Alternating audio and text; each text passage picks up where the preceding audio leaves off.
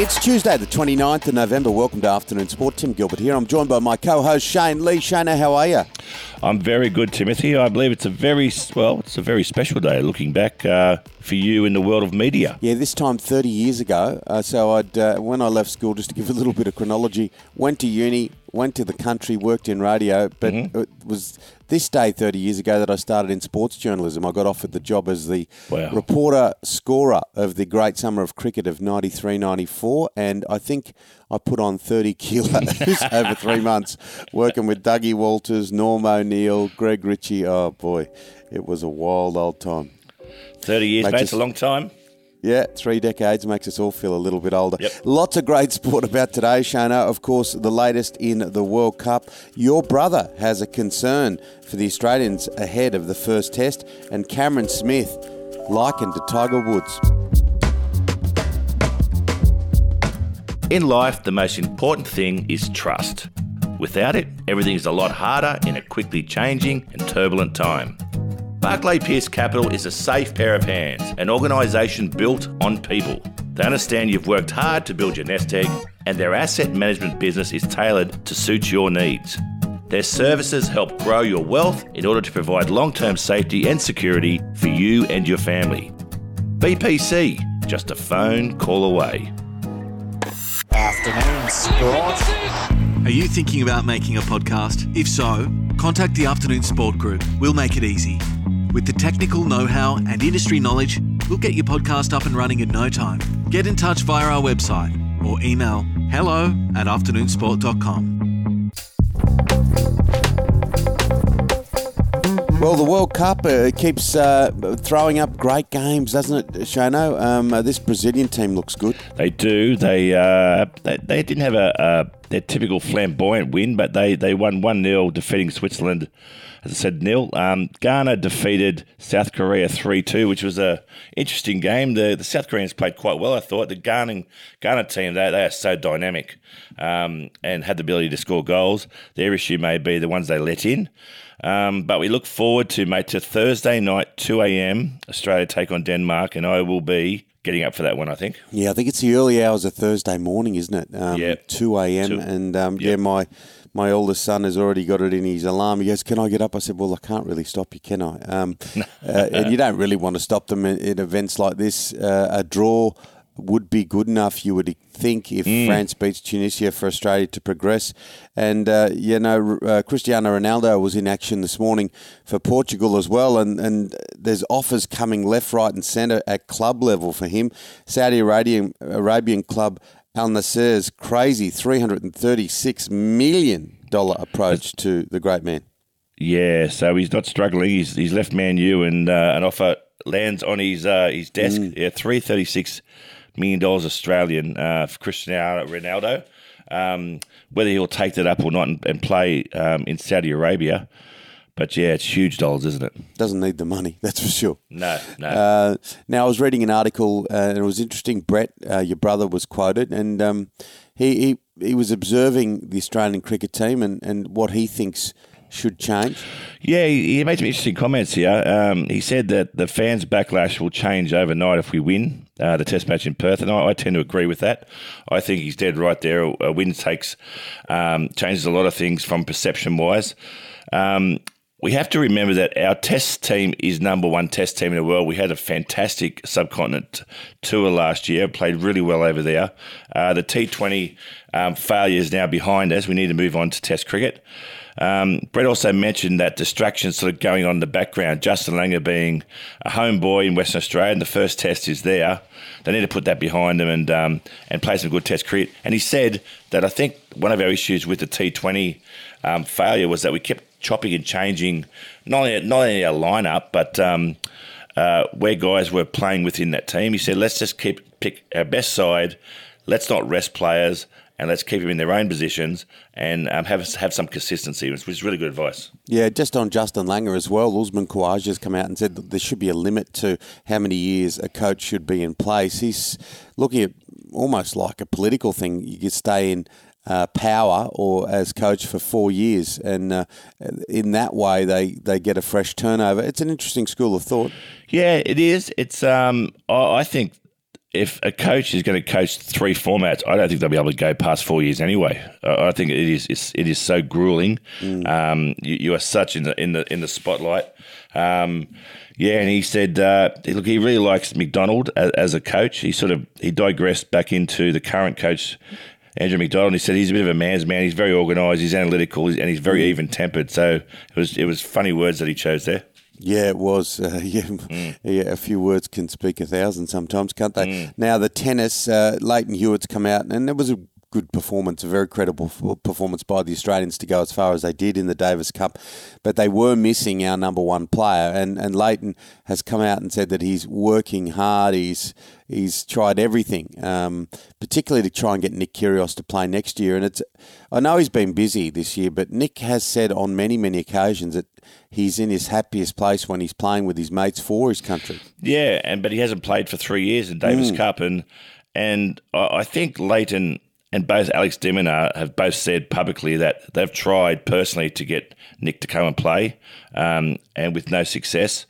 And I think the whole public, including those two guys, are thinking, well, if he was there against Canada to play Sharapov, he probably would have beaten him, and it may be a very different result now. But it is what it is, Tim. It was great watching Cameron Smith win the Australian PGA at Royal Queensland the other day, and even going in the bunker on the 18th and chipping it close to put the putt in, and people just went crazy. He's such a lovable guy, Cameron Smith, and just such a winner. He is a winner, and he's being compared now to Tiger Woods, which is a huge rap, right? But very, very different golfers. Tiger was a guy when he came on, young, strong, hit the ball further than anyone, to the point where they had to change actual golf courses because of how far he hit the ball.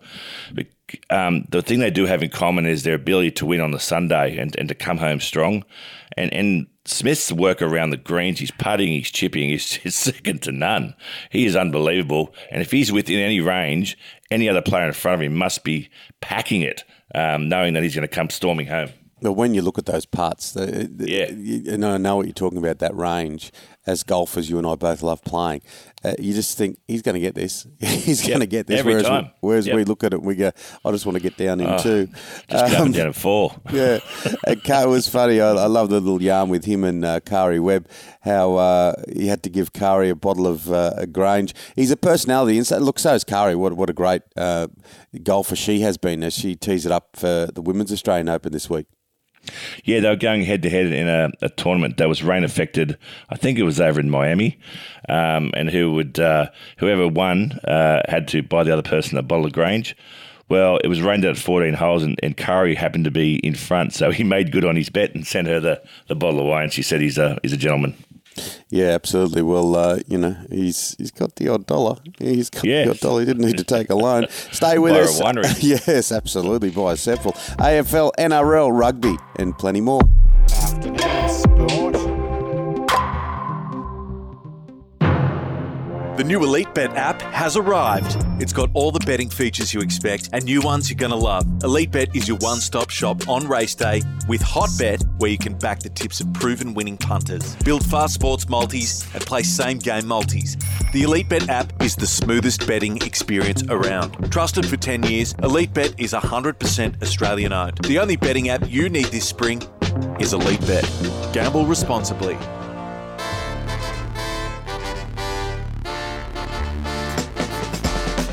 Well, the AFL draft, clubs, coaches, young players sweating on all of this, Shona. Yep, so it started last night. 21 players now have found their new club and where they will be playing and starting their AFL career. Number 1 draft pick was a kid called Aaron Cadman, and number 2 was Will Ashcroft. So the rest of the young lads find out tonight where they will be playing and starting their AFL career. So exciting times for these young footballers who, you might be from Western Australia, but you could find yourself in Sydney. So it's a bit of a lottery. But saying that, they'll give anything to pull on and play in the AFL. George Burgess, one of the 4 Burgess boys that played first grade rugby league here in Australia, has pulled the pin. He's decided to retire. Yeah, he was released by St George Dragons, my team. He only played 4 games in 2022, and the 30-year-old, remember, he took leave of absence due to a police matter. So at 30 years age now, he's retired from the NRL. He played 153 matches. Premiership player with South Sydney too, and played 15 tests for England. So pretty good career all in all. Could he got more out of himself if he stayed clean off the paddock maybe, but a tough footballer. I find it almost impossible to tell the difference when you look at him and his twin brother. They are just, and I'm sure their mother knows them apart. Rugby, Wallabies coach Dave Rennie, a lot of injuries for the Australian team, and it was a fantastic way that they finished when they beat Wales with that cracking comeback, and we saw the emergence of a few names that many of us didn't know before, but that was because of the injuries, and he wants a full injury review on what happened on the spring tour. What do you do, Timmy, when you're a coach or the CEO of a business that's not doing well? You commission a review. You buy yourself another 6 months. That's what Dave Rennie's doing here. And look, rightly so, there was a high number of injuries, and he said if that continues into next year, we're no chance at the World Cup. He said we want to still keep trying to bring on players from home and making sure we're finding new talent, but we've got to try and keep the good ones on the paddock as well. Eddie Jones is under the pump, isn't he, in England, after such great success? He's under the pump big time, particularly when your boss comes out publicly and says, I'm very disappointed with the results this year. England's year was 5 wins, 6 losses and a draw. That's their worst record in 14 years. So I dare say Eddie might be looking for another job. And Michael Schumacher's team sent a Twitter message on the 10th anniversary of his Formula One retirement. I find that really hard to believe that it's been 10 years. I covered quite a number of Formula Ones in the old days. It seems like yesterday, and had the opportunity to interview a lot of these guys. But Michael Schumacher, what an interesting 10 years, eh? A sad 10 years in so many ways. Yeah, no one still really knows what state he's in. It's just sort of shrouded with a bit of secrecy, this. And, truly sad. And, and God willing that things change, and he's able to speak to the public in the future. It'd be a bit hard for him to, I suppose, deal with the 10 years that have gone by like that. Yeah, absolutely. It does flick past quicker as you get older, that's for sure. Now, what about when you retired? Do you remember those circumstances? I do, Tim. I couldn't wait. A good mate of mine, Andrew Yates, who now runs KPMG, we went and looked at a boat. And we bought a boat day one from Clontarf Marina. It was a beautiful 38-foot Mustang. And I took my Kookaburra career kit out onto Sydney Harbour, and I did a ceremonial dumping of it. So I've thrown a whole Kookaburra kit. So there's probably a nice little reef somewhere just off Clontarf there, with plenty of fish around it. But now that my son's playing cricket, I wish I probably didn't throw away the career gear. They're expensive, those bats. What happened to the boat? Sold it. That's it for Afternoon Sport today. Make sure you hit follow or subscribe wherever you listen. Big thank you to our sponsors. Our fantastic sponsors, Barclay Pierce Capital. They're only a phone call away. And our wonderful producer, Dan McHugh. Thank you. Back on board tomorrow with your daily dose of sport. We'll see you then, guys. Take care. Thanks for listening to Afternoon Sport. If you enjoyed the show, why not check out one of our other podcasts, like the Building Resilience podcast. Noel Allnutt, the CEO of Securo, explores the minds of world-class performers in order to deconstruct their life tools and ethos that can help us create growth and optimize business. Find it wherever you listen to podcasts or head to afternoonsport.com.